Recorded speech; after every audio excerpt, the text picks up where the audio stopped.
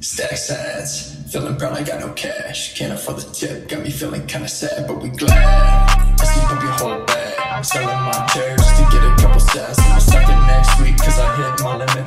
Never with a swan just to get some digits. Good for you, stay back, I ain't talking finish. You know what I mean, same bad decisions. Yo, Q. Okay. What's up, guys? Welcome to Have Fun Stacking Sats. Today, I have FalseFaucet. FalseFaucet is an OG Bitcoiner, a legendary Stackchainer, and aside from being a legendary Stackchainer, he also operates the Stackchain Mempool. What's going on, False? How's it going, man? Hanging in there, Ant. You know, living another day here. Tired after work, but, you know, glad I got the weekend coming. How about yourself? TikTok next block. Yeah, right? yeah. You know, it's around Thanksgiving time right now, so traveling around, eating food. Yeah, I had a good day yesterday with the family. Got like nephews and stuff. They're always crazy, man. They were like the entertainment for the night. It was a good time. Definitely. So, False, what was your Bitcoin journey like? Tell us about your Bitcoin journey. Okay. So the thing that really kind of pulled it all together for me, and I figured it out like after like 2 or 3 years of being in it. People talk about touch points with Bitcoin. You know, you might hear about it in just a random conversation you're hearing or something. And, what is that? You never think about it. You hear it a second time. It clicks a little bit more. You're a little bit more interested. And then, you know, usually like the third or fourth touch, it's like you're either in it or you're not. It's kind of like it's almost like the the Fermi paradox, you know, where it's like the great filter of like right. what like correct like gets you through the next like Kardashev scale society or whatever. Like it's like that for Bitcoin. Like feel like there's so many touches and you either get it or you don't. First touch was in 2013 in college. Roomed with a bunch of baseball players. Tried to help them, you know, Silk Road stuff, but I was just the nerd on the floor. So, you know, they came to me and I didn't know anything about it. First touch, didn't pay any attention to it. Heard about it again in 2017. So like after it was running up and then this whole block size war. And I didn't have like a concept of any of these like core ideas of Bitcoin money. You know, I was a nerd, but I didn't have like the computer science background of a, you know, nerd, if you will. So you weren't that kind of nerd. Yeah, I was yeah, I was a nerd, but I wasn't the useful nerd, right? Then so block size wars and stuff. And then of course, like anyone else, I got into fucking shit coins. And like it was funny the other day, I don't remember where I saw it. It was probably in my the app I use for podcasts. I still use Google. Fuck it. Sorry. Are we allowed to swear? Is that yeah, until YouTube bans us or something. I have no idea. So okay, we're still doing this. So I don't think we get enough attention. That's fine. I didn't want to just come on and start dropping F-bombs.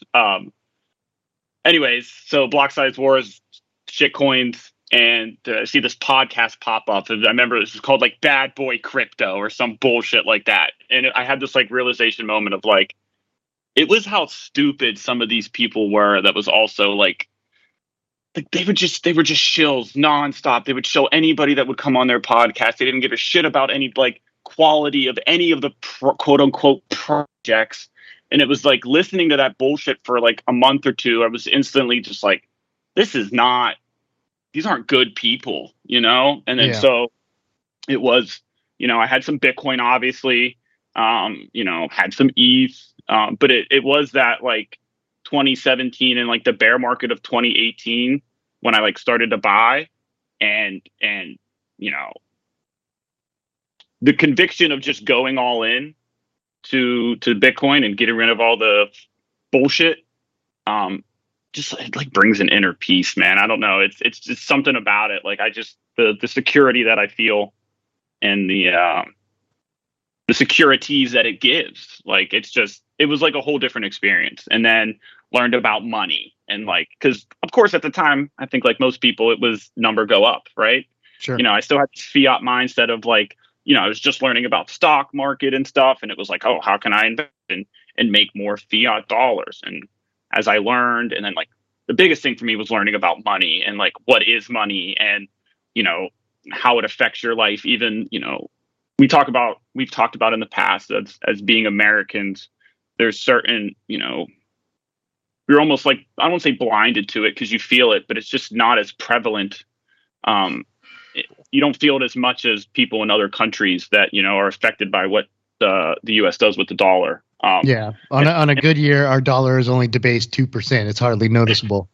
Correct. And so realizing all that was like totally the orange pill moment of like, oh, this is like fundamental to like society and commerce, and our money is shit. And like, here's this thing that like, I thought I was just going to sell in a couple years, maybe for more dollars. And it's like, I don't even want dollars anymore. Like and then that whole transition, some people, talk about how it changes their habits and stuff, cause it changes your time preference. A lot of my habits haven't changed, but my savings is like on a whole nother level. Yeah, for sure. For sure. I can appreciate that. So, there's a lot to unpack there. So like what separated you from shitcoins? What separated it from shitcoins for me? It was, like I said, it was after so long of this unit bias that like, oh, I can buy 10, I can buy 1 million of these coins. And if it goes up a penny, like, oh, I'm a rich guy, I just made a year's salary. And it was just, yeah. And people can do that. Like, I always like to say, listen, you can try and do that. That's just not me. I'm not a good trader. I tried to trade Bitcoin before. That is not what I want out of it. Maybe like I said, we talked about it, I wanted that before, but you just progress away from it. You realize what you can have, like that actually. So I feel like there's a connection because I've heard like 3 or 4 people say it, and the big thing about shitcoins is like that established connection to fiat, right? So when a lot of people buy Bitcoin for NGU. They see the volatility 100%. And then they see the price is low and they're like, oh, this might be a good time.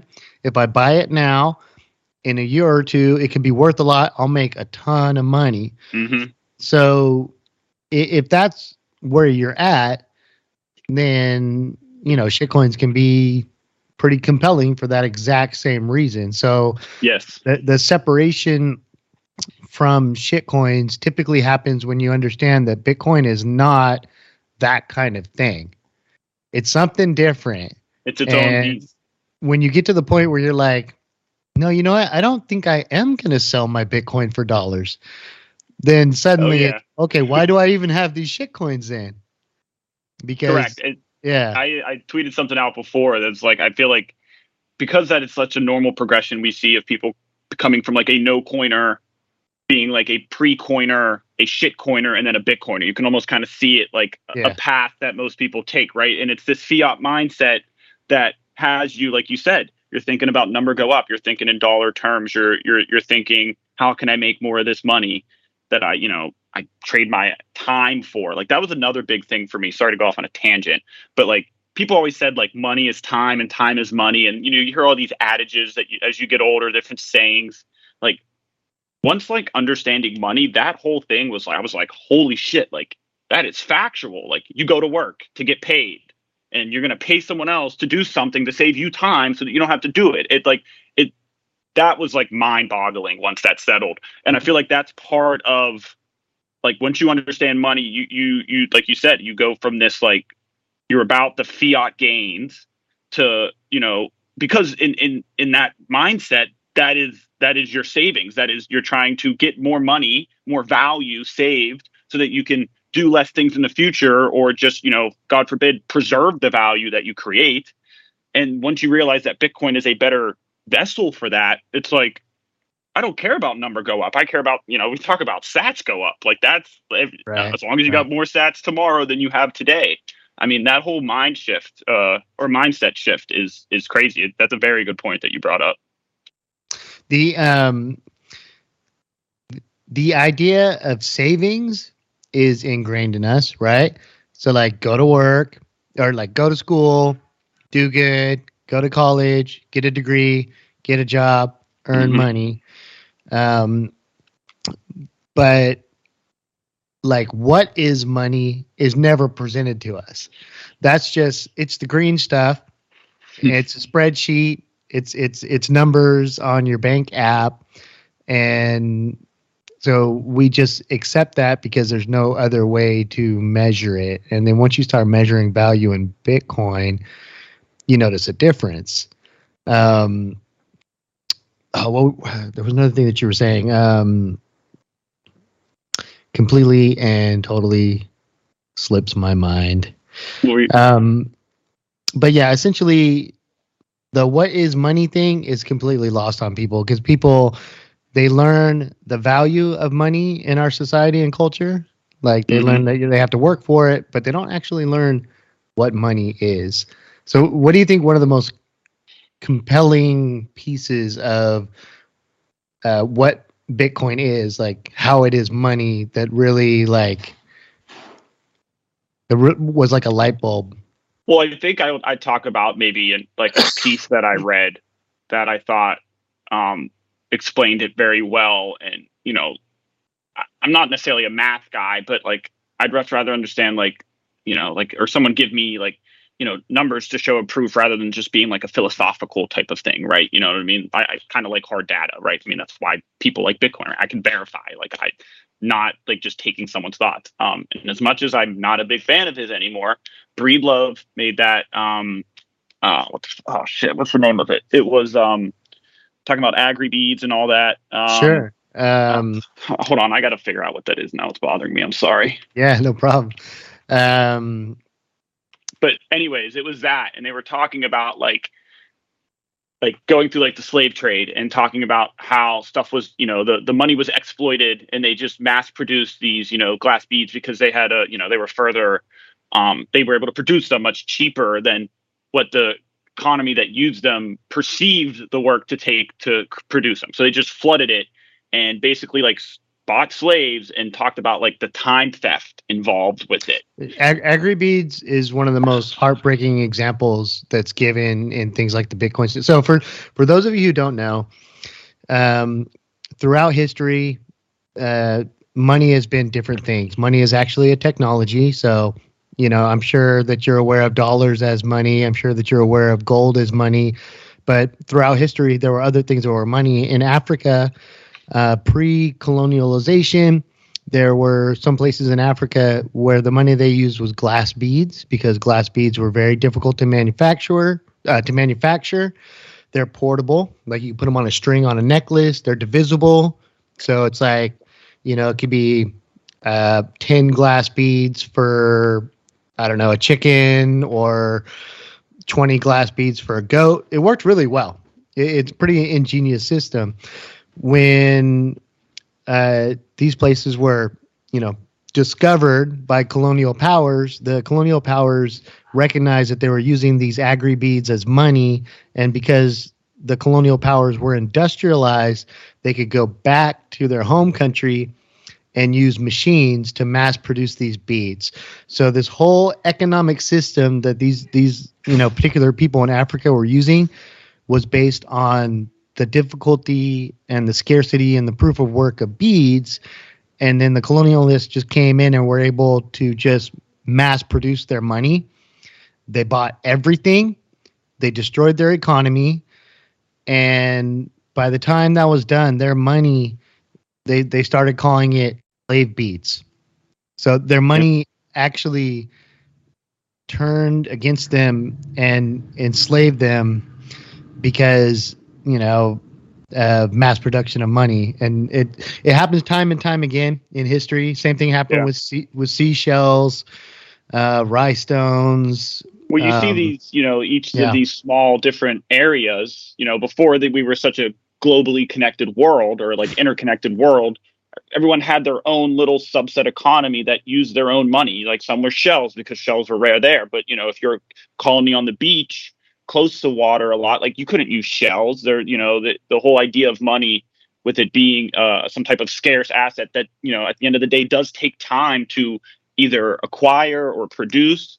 And like you talked about, them coming in and just being able to, because they were more industrialized nations, they were just able to abuse it. And it's terrible. But then you see other things like, I don't know if you know much about, like, I know a little bit with the rye stones. I can't remember what island it is, but that's one of the more peculiar ones where it's like, I think it's Palau. Okay. I feel like it's Palau. Yeah. Couldn't remember. But like, you have these giant stones that like almost the proof of work is like moving them, right? Yeah. Like you want this, I owe you, you got to move it over to your farm for that goat, or, I'm not sure if that's exactly how it worked. But I can just imagine these different, mechanisms for making something. I actually know that. Yeah, go ahead. The rice stones, they're made out of a stone that's not found on the island. Okay. So in order to get the rice stones, you would have to go to another island, and they would have to manufacture the stone from that island. And these things were enormous. Yeah. Take it on a canoe and bring it back to your island. So as a result of doing that, they were scarce. Yeah. Because you and a bunch of your buddies had to get your asses on a boat and go basically grab a giant rock and float it back to your island. Back. Yeah, that's pretty dangerous. The proof of work on that was so spectacular. It worked so well. They didn't even move them. Like once, like they would just get it on the island, and because it was a monument, everybody is just aware of it. Yeah. So if I made a transaction, I would just be like, rice stone that's by the 3 palm trees that no longer belongs to me. I gave it to False because False built a house for me. And the stone itself didn't actually move. Never move. Yeah. It was a ledger. It was just a social consensus ledger system. Okay. It was so good. It was so good that they had one rice stone that they brought to the island. But before it got to the island, the boat overturned or something and fell into the water. And it fell so far that nobody could see it. But enough people remember seeing them brought it that they're like, that counts. So the rice stone at the bottom of the water was a part of the ledger system. It was in the circulation, despite the fact that they can't see it. That's interesting. Everybody just agreed on it. Yeah, because I guess I'm just overthinking this, but also you would think that they would have to have a semi. Well, I guess at the time you didn't know anything else. You didn't, you weren't ever going to expand off of this island. I guess it was very, I don't want to say short-sighted, but limited on the scope of, the greater possibilities. Because, if you're going to move to a different, well, I guess it doesn't matter because no one does move them, right? Like you said, it's all just. They've lived there for generations. At the bottom of the lake. It worked. It worked for them. Yeah. And these things are just a function of the world becoming a smaller place because of industrialization. So the same thing that happened to people in Africa happened to the people that used the rice stones. Some random, I think it was a Irish explorer found them. Okay. And then he figured out that they were using these stones for money, but because he had like steam powered ships, or maybe not even steam powered, just better sailing vessels. Yeah. He just went to the island with modern tools, carved up a whole bunch of rocks, brought him back. Now he's the richest man on the island, and just screwed up their whole economy. But before the economy got destroyed, he got to spend all that money. Yeah, he was the, as we say, he was the quintillionaire of there, right? He was the closest to the money spigot. It's exactly what the Fed is doing right now. Exactly. And then once you get that, and then you realize that Bitcoin is a money for everybody, like, within its, if you looked into that, like its hash horizon, like, so that could even be past Earth, like you could still be in sync with the blockchain if you're within like, I think they said like within like 6 minutes of, because on average, obviously it's 10 minutes, but you get blocks quicker. But so just the concept of that being able to service everybody and everyone everywhere is just it puts it on like a whole other thing. With L2, you can service the entire universe. Layer 2, well, I would say I don't know enough about that. I guess the one thing I saw cool that they were talking about is having like, ones that just have different hash horizons and they would just sync with each other. It would be like almost like a whole nother node that's syncing with like the Earth node. I mean, I don't know exactly how that works. That's real like philosophical shit, way above my knowledge level. But it's just really cool to think about. Did you watch any of the or see the time chain codex that Fractal Encrypt and some of the other guys did? No, but I remember the discussion about the idea of slowing down the blockchain, Okay. so it could reach further out. So you're talking about a longer block time average, Yeah. so that the hash horizon, which would be the space that could still be in sync with the blockchain, would be greater. It's like I said, I don't know. That's way above my knowledge. Yeah, no, I'm not that smart. But what Fractal Encryption, he's the one that does all that artwork. Those full node sculptures. Yeah, they did a bunch of. They put together a little story, like a little fan fiction type of thing, and did all the art with like AI generated art, like Midjourney and Stable Diffusion, which are these, prompt based AI art generating AIs. It's really, really crazy stuff that you can do, and they're just getting better and better. But yeah, they did a really good job. They open sourced it. PDF is free to download. Anybody can go download it and check it out. So it's really cool. If you like that like science fiction stuff and you're into Bitcoin, it's a really cool mashup. I would highly recommend. Well, I also figured like with an L2, because as long as the time chain is functioning with some kind of L2, you have a multi-sig agreement that you can sync to the chain, right? So you could say, here's a multi-sig agreement, and we're going to time lock this in for, I don't know, 100,000 blocks or something, or like a really long time. Yeah. And so all Bitcoin that transfers in this multi-sig, it all happens in this L2. I see where you're going at. So that way, let's call it like space lightning or something. Okay. So like you take your space lightning, that, Anthony. you take it to like whatever planet, and you're doing whatever. Because of the time lock back on Earth, you know that nobody's rugging you while you're away from the, it's the same concept of Yeah. how Lightning works now, where you're just locking up funds on chain to be able to use in a second layer that, will settle then eventually to the main thing. Not the main thing, the main Precisely. thing. The base layer. And that's cool. And that's the other thing too, is like, people always say that's, it's cliche, oh, we're so early.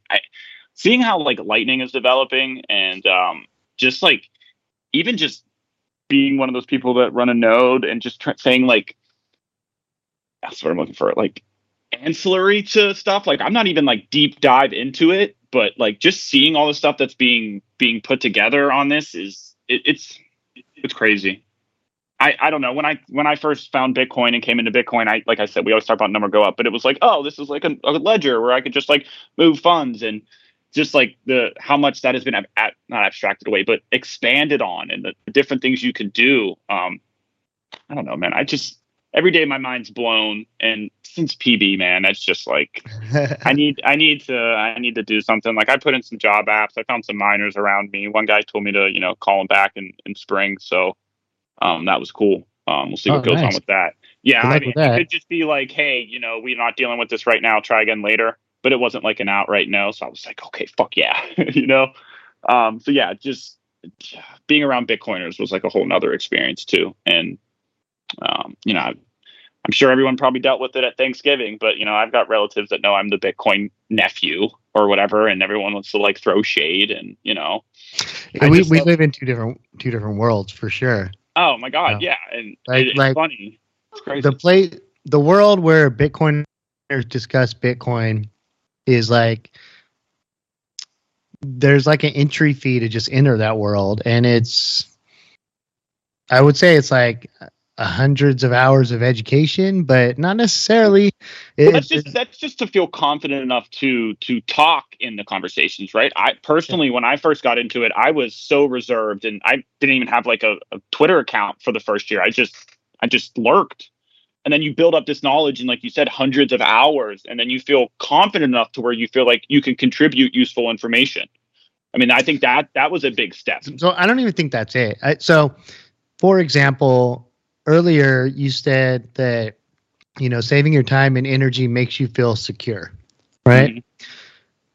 So to people who don't understand Bitcoin, that sounds foreign. Like you just said that, saving my time and energy in marbles makes me feel secure. They don't have the concept. It's just like, what? No, that's what dollars are for. Bitcoin, man, that goes way up in value, and then it comes down in value, and then it was all the way up here, and then it crashed, and it was all the way up here, and then it crashed. So like that's they're just like, wait, so I mean, do you feel like, driving 200 miles an hour on the freeway? Do you feel secure about that? It sounds like crazy talk. Yeah. So to go to a place where there are not Bitcoiners, it's like you can't even have the conversation because they're not like caught up with like core. They don't have the prerequisites. If I started talking about rhinestones and agri beads, I don't even have to mention the word Bitcoin. Yeah, they were just like, what the hell is this guy talking about? Yeah. But like you said, it is just two different worlds, man, and it's that transition from one to the next. It's a big step, and we take it for granted now, but I think I can look back and say it was a difficult step. Like it was this idea of like foregoing what I thought about not only my government, but about the money I use and, how I thought the world worked, how I thought the world, might have been kind of fair, and like letting go of, because, like as you grow up see, that's the thing. People know the world is not fair. Yeah. People know the system doesn't work. Yeah. They know everything's wrong. They know things are not right. They just don't have the right answer for what the problem is. But yeah, taking that step towards Bitcoin is just like, it's a bridge too far. And obviously it's because it's like learning another language. Like we all grow up, our native language is dollars. Mm-hmm. So like even the idea of like pricing something in sats is like a translation, right? You're just like, okay, this is this candy bar is $1, that's 2,000 sats or 1,500 or whatever. Yeah. It's like speaking a different language. And so I get that barrier, but there's even more than that, because like as a Bitcoin, I went through all these steps, just like you explained, where there was that first touch with Bitcoin. I bought some. It was all about NGU. I'm going to be rich. Woo. Okay, that didn't happen. And then it's shit coins, and then it's learning. And I had a very good understanding of Bitcoin and knew for sure that I shouldn't be holding all these other shit coins, and I shouldn't have Ethereum. They serve no purpose, but I still held on to them for a long time. Yep. And so, because logic and conviction are like not the same thing. Doubt is so much stronger than logic. Oh, sure. If you walk up and down the stairs to your home every day, logically those stairs are safe. If one person says, "Oh man, I think are your stairs okay?" You might fall through those stairs. Now, forever, you're afraid to walk up and down the stairs that you've been walking up and down, because doubt is so much stronger than logic. So I can see by the look on your face that you understand what I'm talking about. So what do you think are some of the things that can just like get people past that doubt to accept logic? Well, I think I think people are predisposed to Bitcoin to an extent. Obviously, like libertarians have this like freedom mindset that is very, gels well with Bitcoin. I think, also just like you have to have a like innate, like just curiosity, right? Because like there was no, in the beginning, in my mind, there wasn't any, before I realized that number go up was a thing, there wasn't like any financial gain out of it. I was like actually intrigued as what was going on. Like, how does this work? What is this? What is all this, Bitcoin shit they're talking about? But as you, like we said, as you see it for what it is, it takes courage too, because you have to make that step. It's not like something that somebody's going to do for you. You have to kind of You have to have like this whole mind shift of what you, like I said, like just how you think the world works. And maybe, like I said, this could just be me. Maybe I was naive. I will be the first one to maybe say No, that. I don't think But so. but just the whole turn on its head of but I think that's also part of just getting older. If you've been on this planet longer and longer, you start to look at things differently. Maybe. But being able to ask questions, my parents did a very good job of allowing me to ask questions that maybe weren't popular. Like I did my senior project on the 9/11 conspiracies, and I went to school and talked about how like, oh my God, hey. And at this point, there was no like political knowledge around it. It was just, oh, these people are talking about like, oh, these planes can't do this. Well, can it? Like, well, let me look into it and blah, blah, blah, blah. Most parents would be like, hey, you cannot do that. Same with my school, right? My teachers knew what my project was, but they allowed me to have this curiosity to ask questions that might, step on toes. And so it was very easy once like, oh, well, this is what I thought money was. And someone's telling me something different. It's like, oh, well, like I want to jump into that. And I always like to say, like, I like to understand the conspiracy theory. I don't like to what's the word I'm looking for? Like, I don't want to make guesses. I don't want to be that. I like to talk in facts, right? So there's like certain things that are factual about conspiracy theories. Now, if you want to draw those lines, oh, I get it. But if you talk about the facts and just lay it out, a lot of the times, I mean, the lines kind of, draw themselves. For certain things, of course, right? I'm not trying to get into like a broad term of conspiracy theories, but there are certain things that's like, like especially what you see now. Like at first I thought people talking about the World Economic Forum and all this shit were like crazy. And then you start to just read and like go, ask the hard questions and do your own research.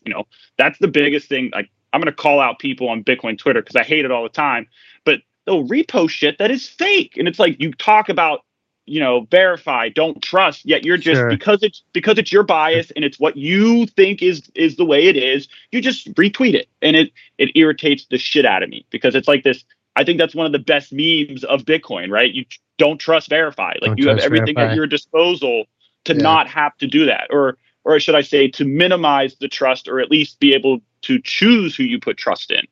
Because I'm not a coder. Like I'm not writing up my firmware and software for my signing device. Like I use one that I buy from a company. I put some trust in them that they are doing with the machine what they say they are.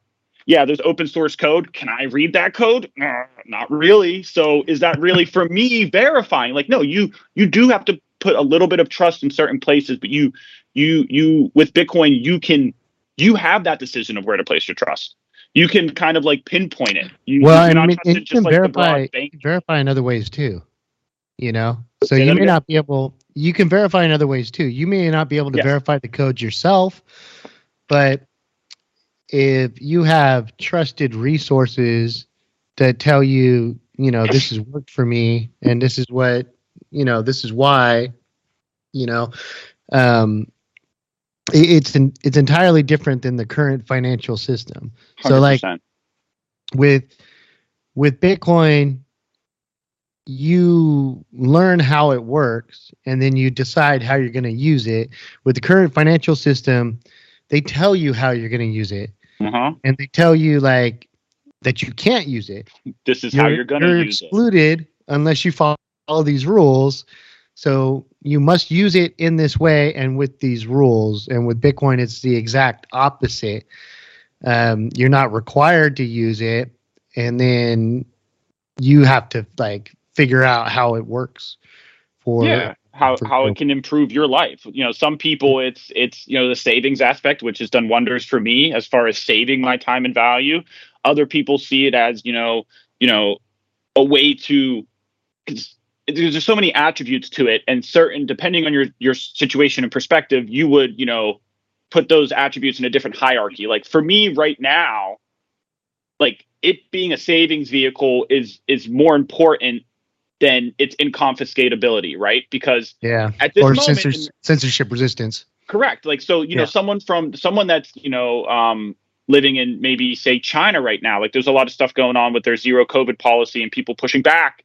And like imagine being a user there. You're worried about privacy and keeping your family safe and being able to maybe get out of that country should you choose to with your value. So and that's what we were talking about before. How can Bitcoin work for you? Like it's crazy because it's such a like a in relative spec like a small code base from how I understand, like lines of code wise, and like the robustness that you can use it for, and the malleability is just like that's what really was crazy for me, because like I said, I never thought about money, and then hearing these stories of protesters and the whole shit in Canada where you do have a major government that just like freezes bank accounts because people are protesting. Like it's the same thing I said before about like Twitter with Trump. Like I was never a Trump fan, but if you can't look at that and say, wow, they banned a sitting president, like the precedent that sets, and then like the image that comes after, like regardless of what side you're on, like you should be able to sit here and say that's not a good idea.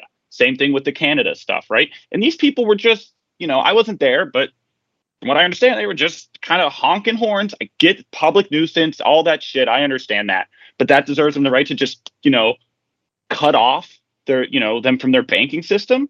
And people just overlook the fact that, you enact these policies because your government's in power, and in 4 years, it's probably going to be the government you probably hate.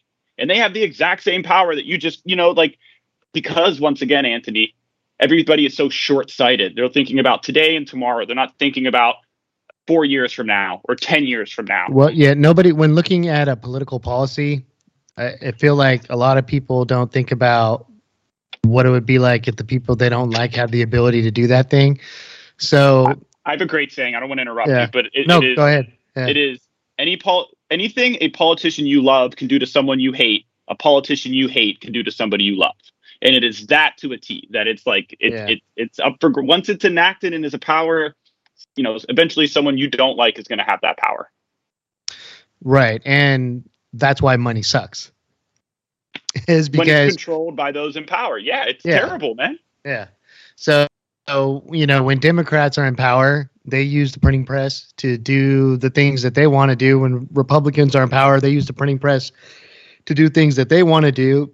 And then what you end up with is just a whole bunch of money that's not worth anything anymore. Yeah. A bunch of stuff that didn't get accomplished because it could just be incompetence or it could be corruption. But to have like a 4 to 8 year cycle monetary policy is kind of weird. Yeah. It's very volatile. It's extremely volatile. Yeah. What's funny to bring this up is when people talk about the volatility of Bitcoin, it's always volatile priced in dollars, but nobody ever like flips that chart around and go like, holy shit, the dollar's lost 99% of its value. Well, it's all like we talked about before. We are, somebody else I remember seeing recently was talking about it like you have the Fiat OS operating system, and it's not until you upgrade where that whole mind shift changes to where like, yeah, it depends on your base. Okay, so the reason that our dollar sucks is because it doesn't hold a certain like stagnant value, and that is what alludes to having like poor markets. And you don't have free markets because the thing you're using to value those markets is manipulated, right? So it once you grasp that, and then you understand money and the effects it plays to that, I think that helps becoming a Bitcoiner. But there's so many people who like either don't care or just never like bothered to learn. I think a lot of people don't have time, right? We're like, you're working 40 hours a week. You got a family. You have time to, look into what, money is most times. Probably not. Like you have to like dedicate time to this. It's got to be something you want. Yeah, well, it's not easy to understand. That's for sure. No. But what I will say is, I feel like when I first came in, people were open to questions, but they were much more, and maybe it's just bad perspective that I saw. It was much more like it was a lot harder to like be taken seriously when I did have questions that might have, sounded like I was just being a dumb troll. When I like genuinely didn't understand something. And I think over the last like 4 years, at least the community that I've seen and interacted with, especially on Bitcoin Twitter, because before that it was Reddit, and that was terrible. But it's just like same thing with we talk about with Stackchain, Anthony, where it's like this subset of like, we're a subset within a subset within a subset. There's just like holes to this. You got Bitcoiners, and then you have like maxis, and then you have like the Stackchainers who are literally stacking every day regardless of price, right? Like what's more maxi in my mind than that? Like or even if it's like Well, today I I did mean, 4 cents talk and to 5 somebody cents. who's into Bitcoin privacy, Yeah, and they'll tell you what they think of Stackchain. exactly. And that, like we Right. talked about, like there's certain, everybody has their prerogative. I mean, we could talk about that. I always said that, yeah, people are showing that they're buying Bitcoin and they are using a KYC exchange, which is obviously not preferred. I don't think anybody would sit here and tell you, yeah, I'd rather you buy KYC Bitcoin than non KYC Bitcoin. 100% buy non KYC Bitcoin. That's the dream here. Okay, but not everybody, one, has the technical level to acquire KYC Bitcoin, either through mining. You'd have to put up like an order on BISC or RoboSats. That's some of the more common ways, or peer to peer. Like, I don't know anybody that's got Bitcoin, and the people that I do know aren't going to sell it to me. Because is it your threat model? Because you just got through talking about so like the needs of a Bitcoiner in China are very different than the needs of a Bitcoiner in the United States. And, yeah, I mean, while I have like a strong distrust of the government, I don't have a strong distrust of the government like citizens of China have a strong distrust of their government. sure. You know what I mean? So I could say whatever. I could say that, the U.S., Washington, D.C., deep state, whatever, but no one's going to kick down my door and make my family disappear. Right now. That happens over there. Oh, yeah. And I, like I say, I don't want to think we're just trying to shit on people that, like I said, KYC free is the ideal. And having that information readily available for those who do need it is very important, right? I mean, you talk about it in spaces all the time, privacy stuff with, when you withdraw doing things to try and, hide what you're doing. So it's not easily trackable by the proof that you might have put up on Stackchain. And at the end of the day, if that's not for you, that's not for you. It's like, no one's telling you have to do this. Like, that was my whole thing too. Like, I get it. And I'm glad that you are, if you want to use this as a point of, contention to reach more people, sure. That's why I just said, oh, here we go again, because we went through this like 3 months ago with the same. Well, and we can't lose as Bitcoiners. We can't lose, right? Yeah, I'm getting more sats. Like Stackchain is not really for like new people. Sure. Like, you're not going to be like a no coiner and then come into Stackchain. We're not your speed. Like, you're not ready for. You're not going to keep what up. we're doing.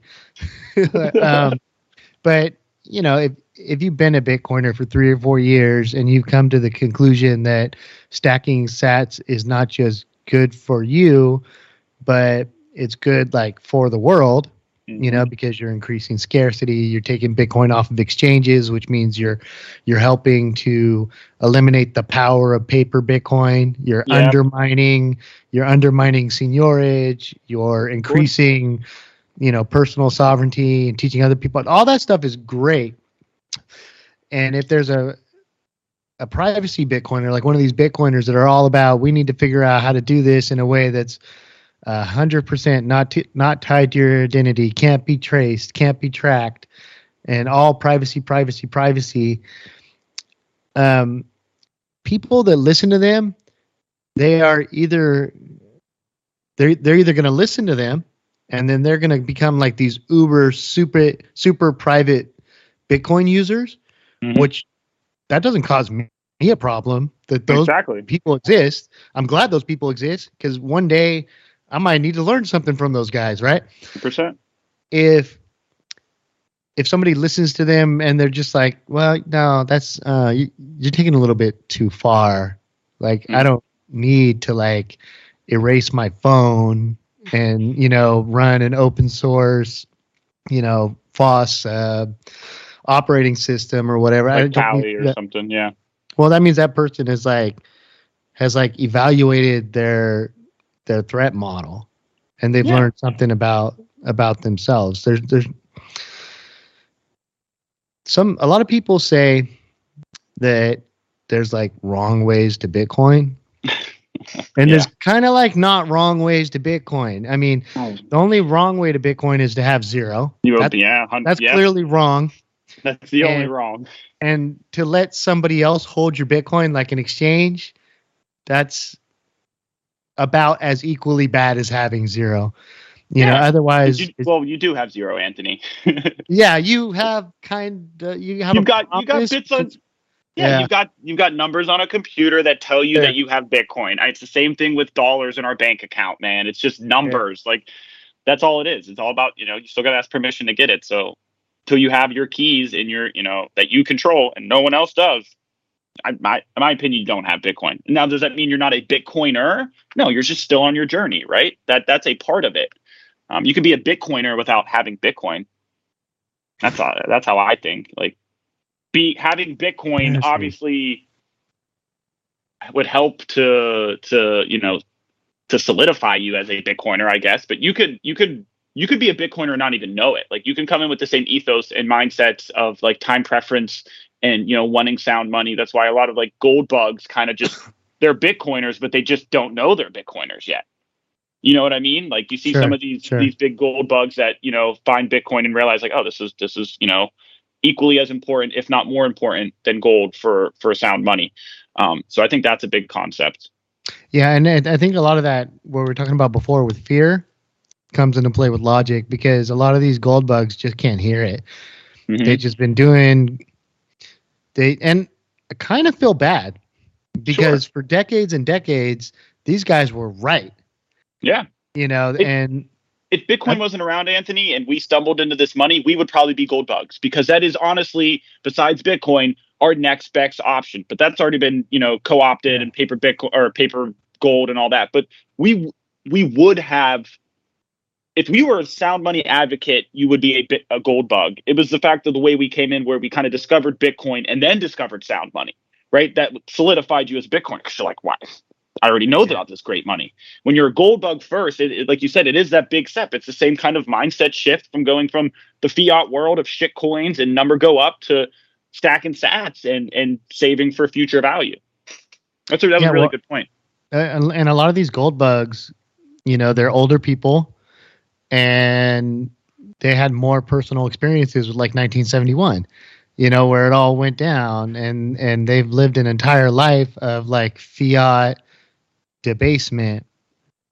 But man, it sucks so bad for them, because it's like the papering over of gold has undermined the reality of their argument, and now here's Bitcoin, which is everything, has all the principles of everything that they've stood for their entire lives, and they just can't do it because they can't hold it in their hand. Just that one little.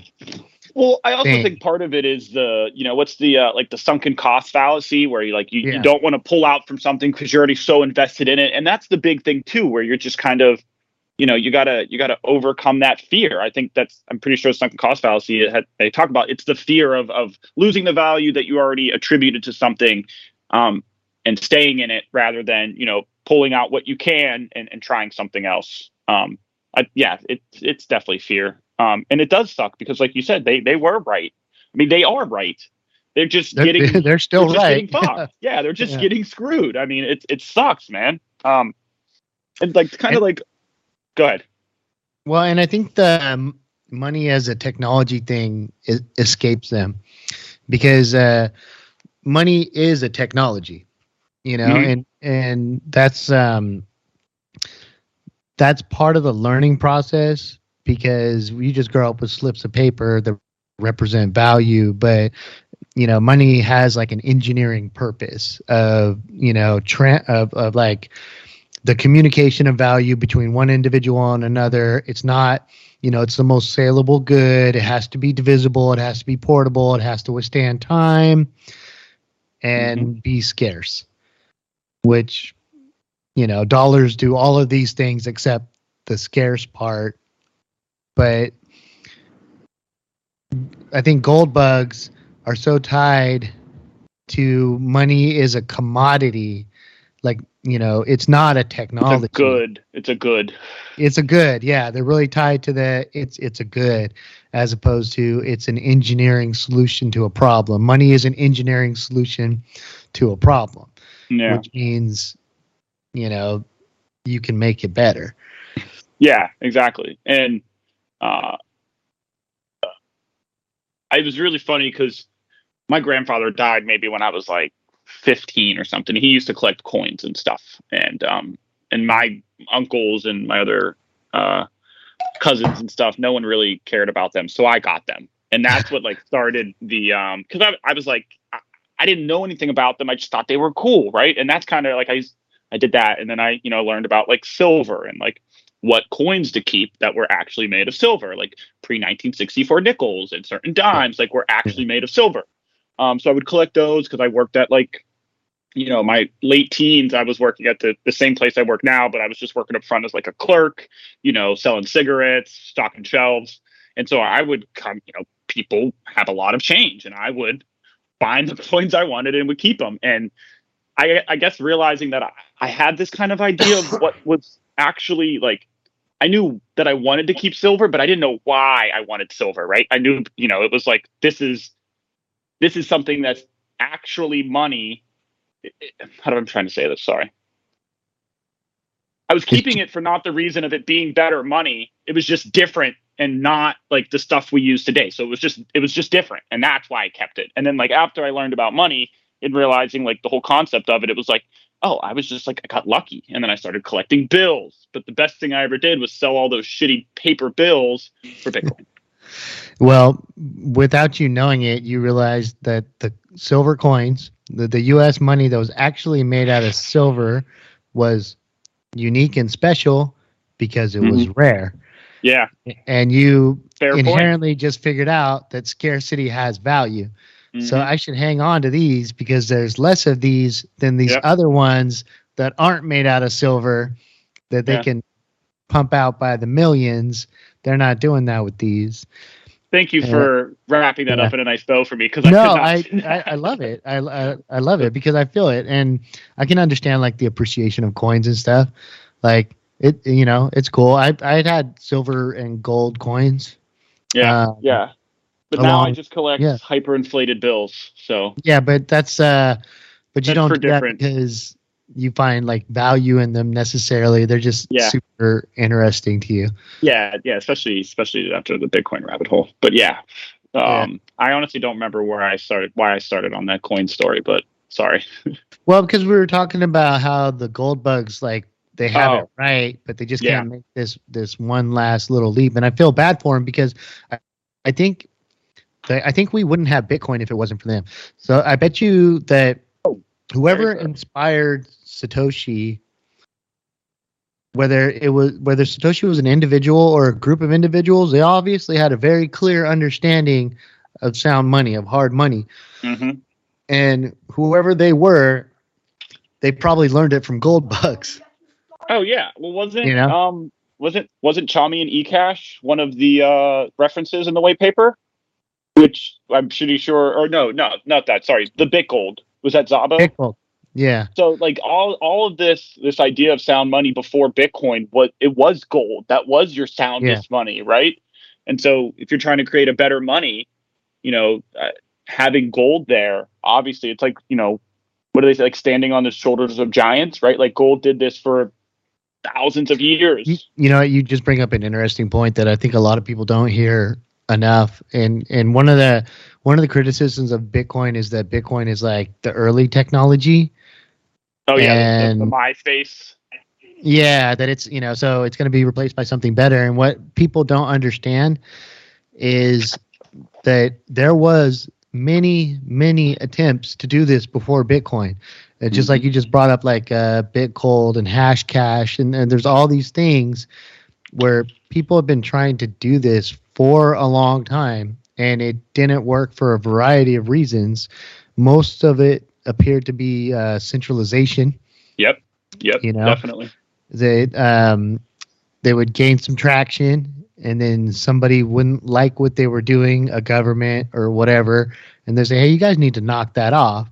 And because it was centralized on somebody's servers, they just, send lawyers or maybe men with guns or whatever. There was a guy that did the Liberty dollars. I don't know if you know about that. And it was just one dude doing it. And they came and they arrested him and they threw his ass in jail. And then that was the end of Liberty dollars, right? The fact that it is decentralized and there is no Bitcoin headquarters to go knock on and serve a warrant or, whatever they would try to throw at it is I didn't even know the value of decentralization before. I knew it, I just didn't appreciate it, I guess, right? And then seeing how it is, how it changes the whole dichotomy of money and economies, realizing how it can change other things. Like you mentioned before, you and Skinner were talking about like not your keys, not your data, and how much data we just give to everybody. I was talking to my cousin yesterday, and another little saying I love to drop is, you've heard it, like, if you're not paying for a product, you are the product. Yeah. To something, like if you're not paying for something, they're taking the data and your marketing likes and all that shit, and they're turning that into something they can sell. And my cousin's like, oh, well, that's an interesting way of looking at it. I'm like, well, there is no such thing as a free lunch. Like there is always economic value being gained or lost somewhere. It's not always. So no, there's a reason why these companies that largely have free products are multi-billion-dollar companies. It's not because they're giving stuff away for free. No, exactly. They just they aggregate people, and they offer a service that people find value, and I'm not shitting on that model because I don't agree with it, but it is a viable business model, right? You offer a product that people want, and in turn, whether they know it or not, are giving you data about them that you can then sell to people who want to know that stuff. Obviously, if there was a way to have it completely, obfuscated and like encrypted, and so that, you couldn't go look me up in the server and see all of my, porn search histories or whatever, you know what I mean? Like the fact that it's not a single place and that you can't attribute one to, it's the pseudonymity of I always butcher this word, pseudo-anonymity of Bitcoin, where you can track wallets, but well done. Thank you. But you can track the wallets, but you can't make that connection to a human person unless there's that KYC link. Which brings you back to that is why there is such a focus on trying to get KYC free Bitcoin and not having that established connection. And KYC is attached to your identity. It's not actually attached to the Bitcoin, right? Like once the Bitcoin goes out into the wild, if I buy 100 Bitcoin, and that's KYC, the government knows that I bought 100 Bitcoin. That's what KYC means. And that's all it means. If I send 1 Bitcoin from me to you, that 1 Bitcoin isn't KYC'd. Well, it's not like there's a label on it that says this is Anthony's Bitcoin, but because the blockchain is transparent, right? They can see that. Well, what it would be is we have to lay some fundamentals. Are you on an exchange, right? So you buy 100 Bitcoin on whatever, FTX. Well, guess what? It's gone. Anyways, you buy it on an exchange and you're transferring it out. Like you have to put a withdrawal wallet address in there. And that I'm sure is being tracked. So when they go, hey, Anthony bought these 100 Bitcoin. Where did he, was there any withdrawals from his account? Oh, here's the address he withdrew to. So then that's the link that they make. That's what, we could do that. If we know your wallet, where you're withdrawing from, you could track something. But it's the government having the list of all your information connected with a regulated exchange that has to give that information should they ask, right? That's the connection that once that's established, unless you do some mixing or some, collaborative spend. Basically, the idea is like that KYC information is not held on chain. So okay, correct. That's all external to the network. Yeah, it's external to Bitcoin's network. Bitcoin doesn't know that it's KYC'd. It doesn't know that it's not KYC'd. And that one UTXO that I sent to you, it doesn't know that it used to belong to me. And then when you spend half of it and give it to your neighbor for mowing your lawn, and then you keep half of it and it gets split up, Bitcoin doesn't know that, 4 transactions ago, that used to be Anthony's Bitcoin. 100% correct. So the KYC part only applies to the government's knowledge that I bought and or sold it. And that's people seem to have this opinion like it's painted onto the Bitcoin in some way and it follows it forever. That's fair. That's fair. As it travels around in the wild, you have no idea. I mean, people make how many Americans have made donations to people in other countries for various things. Donations to El Salvador, to Nigeria, Bitcoin Island, or whatever. That's just Bitcoin that just flowed into there. At one point in time, like 99% of that was KYC Bitcoin from some American, and that Bitcoin is never going back to that guy's account. No, because now it's gone to El Salvador, and now it's bouncing back and forth between the lady that sells pupusas and the waiter at the hotel or whatever. It's just bouncing around until it ends up at some Bitcoin ATM where somebody deposits it and pulls out cash. And then it gets re-KYC'd. So technically speaking, that this just for the sake of numbers, let's say it was 1 Bitcoin. So I bought 100. I sent 1 to El Salvador. It bounced around the El Salvadorian, economy, and then came out the other end at an ATM. That 1 Bitcoin has been KYC twice now. So who is it really attached to? Well, yeah. Well, I guess the best way to clarify that, it's the UTXO that is KYC'd, right? Right. Because once that UTXO is destroyed and a new one is created with a new output, it's not fundamentally there. And that's, I think, a big point. One thing I want to bring up is that's why people talk about like making hops and I always bring up that coin joining and collaborative spends are good for forward-looking privacy, but doesn't break backwards-looking privacy. That doesn't mean you shouldn't do it, right? Like that, without that, because of how easily you can traverse the blockchain and follow transactions back through the network, all you need, like that singular link to that UTXO in the beginning, and that wallet that you withdrew from. That I think that's one of the biggest things people should. If you are buying KYC coin, you should have almost like spin up a different wallet every time you're withdrawing from an exchange. So it's not everything. Obviously, it's a different address, but I'm talking like a whole different like wallet. Like uninstall your shit, create a new seed, have it be brand new. Because as you pull more to that, you're just like building that profile. Because all these things must work off of like probability. How probable is this person's UTXO from this guy here? And as you do more steps in between and different wallets, and I think Moon is a really good option because you can get on chain, send out Lightning really easy, and that helps to break those links. You just need to do it. We talked about this before. You just need to not be the lowest hanging fruit. Yeah, well, and we've had conversations about this, but I'll go ahead and say it anyways. Like my threat model is not the government. My threat model is leaving a trail behind that somebody can find, not the government, that can cause me problems, either a hacker, wrench attack, or something like that, right? Correct. And so because of institutions like the IRS, because of, KYC and AML laws, they already know that I buy Bitcoin. Yeah. And, buying Bitcoin is not illegal. So I have not broken the law. So I don't really have any concerns just to the fact that I bought Bitcoin. I know that the thought process is, well, what if one day Bitcoin is banned and then they'll come after you? All right. Then I guess that happens. Well, see, Anthony, though, if that happens and we have Bitcoin, we can just go to favorable jurisdiction if we have to. I mean, obviously, if not everybody has enough. I don't have enough Bitcoin to just up and move, but I have the ability to take my value with me wherever I can get to.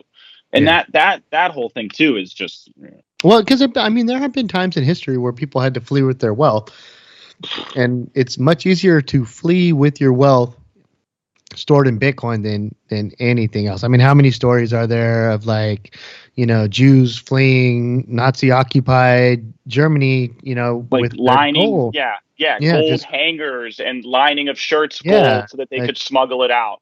And sometimes they made it and sometimes they didn't. And either way, it was a horrible, awful experience. Sure. And had they had something like Bitcoin, you just remember your seed. And, when the bad guys come to search you, they're not going to find anything because you don't physically have anything on you. So God bless you. Hopefully you make it from the dangerous place to the safe place in one piece. If you have Bitcoin, that's better. Have you read Mandibles at all? No. The book?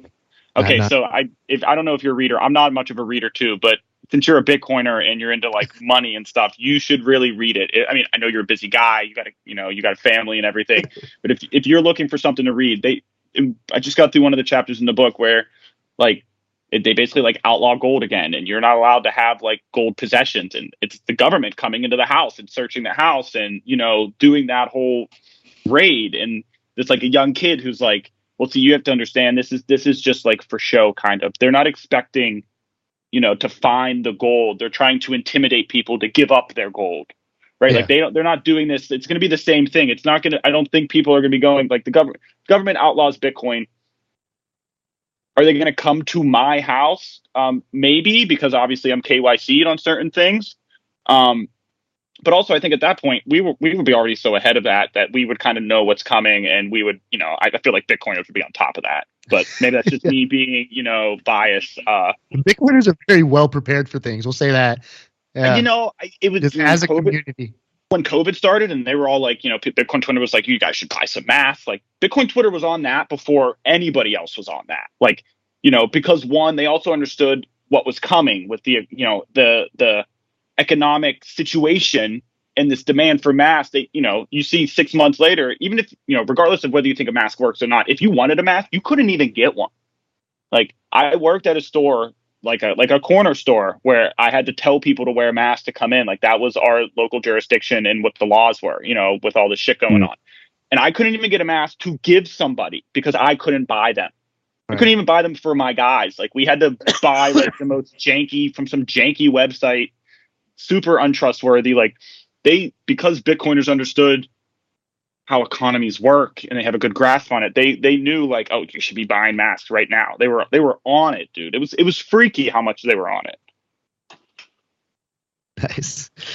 Well, my guy, we have blown well past an hour. Okay. So I told you I could ramble, Anthony. No, this is fantastic. I've enjoyed every minute of it. Before we go, what advice would you give a new Bitcoiner or a person new to Bitcoin? Like, what is something you wish you had known? I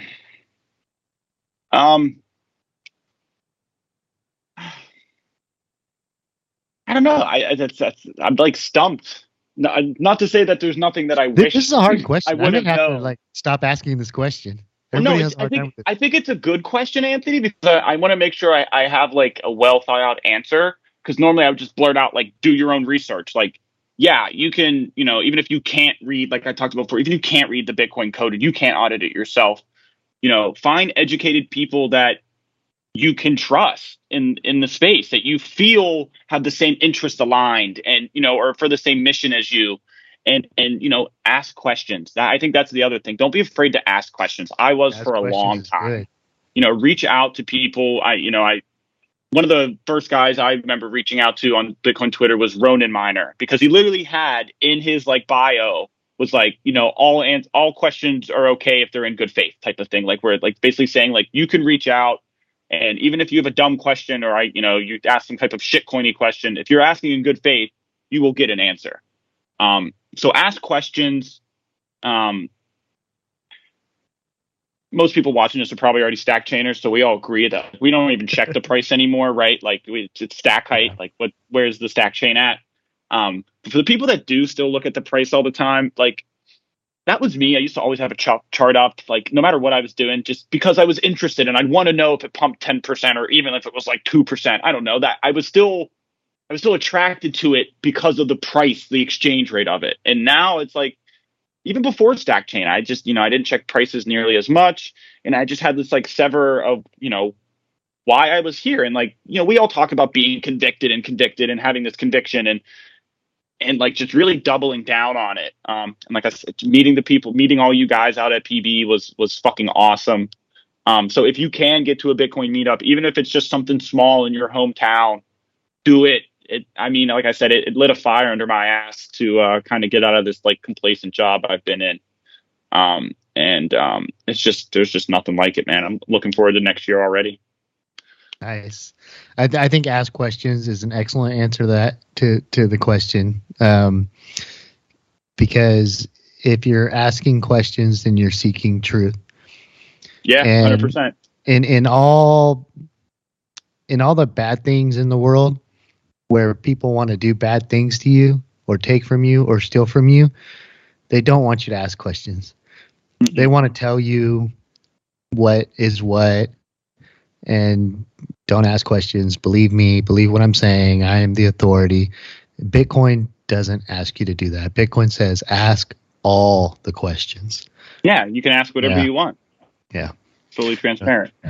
All right, man. Well, I'm going to sign off with that, guys. All right. False, it has been an absolute pleasure to talk to you. As Ask always, all the Anthony. questions.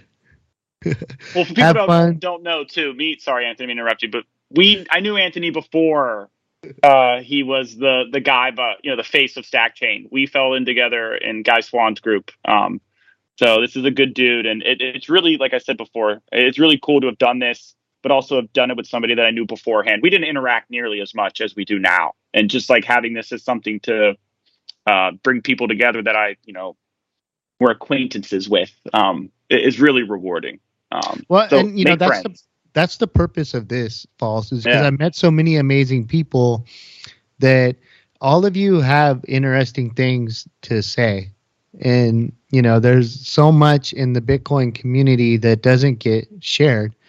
Mm-hmm. And, what's my mantra on Spaces? There's nothing that I'm going to say that hasn't already been said better by somebody else, but I just might be the guy that says it in the way that you need to hear it and in the time that you need to hear it. Well, you know what, False? You might be the guy. And Skinner might be the guy. Yeah. And Tao might be the guy. There's a lot of wisdom in Bitcoiners. Bitcoiners, maybe it's just a phase of adoption that we're in, but Bitcoiners are kind of like above average in motivation and desire to seek the truth, because it's once you get past number go up, then it's about like philosophy and like understanding the world and seeing it in a different, more honest way. And that's kind of what the show is about, because I know that there's a lot of really good people that have a lot of really good stuff inside them, and they're not going to end up on a show. and they should. Yeah, unless you catch one of the random spaces. Yeah, exactly. Exactly. So with this, guys, like False said, don't be afraid to ask questions and have fun stacking sats.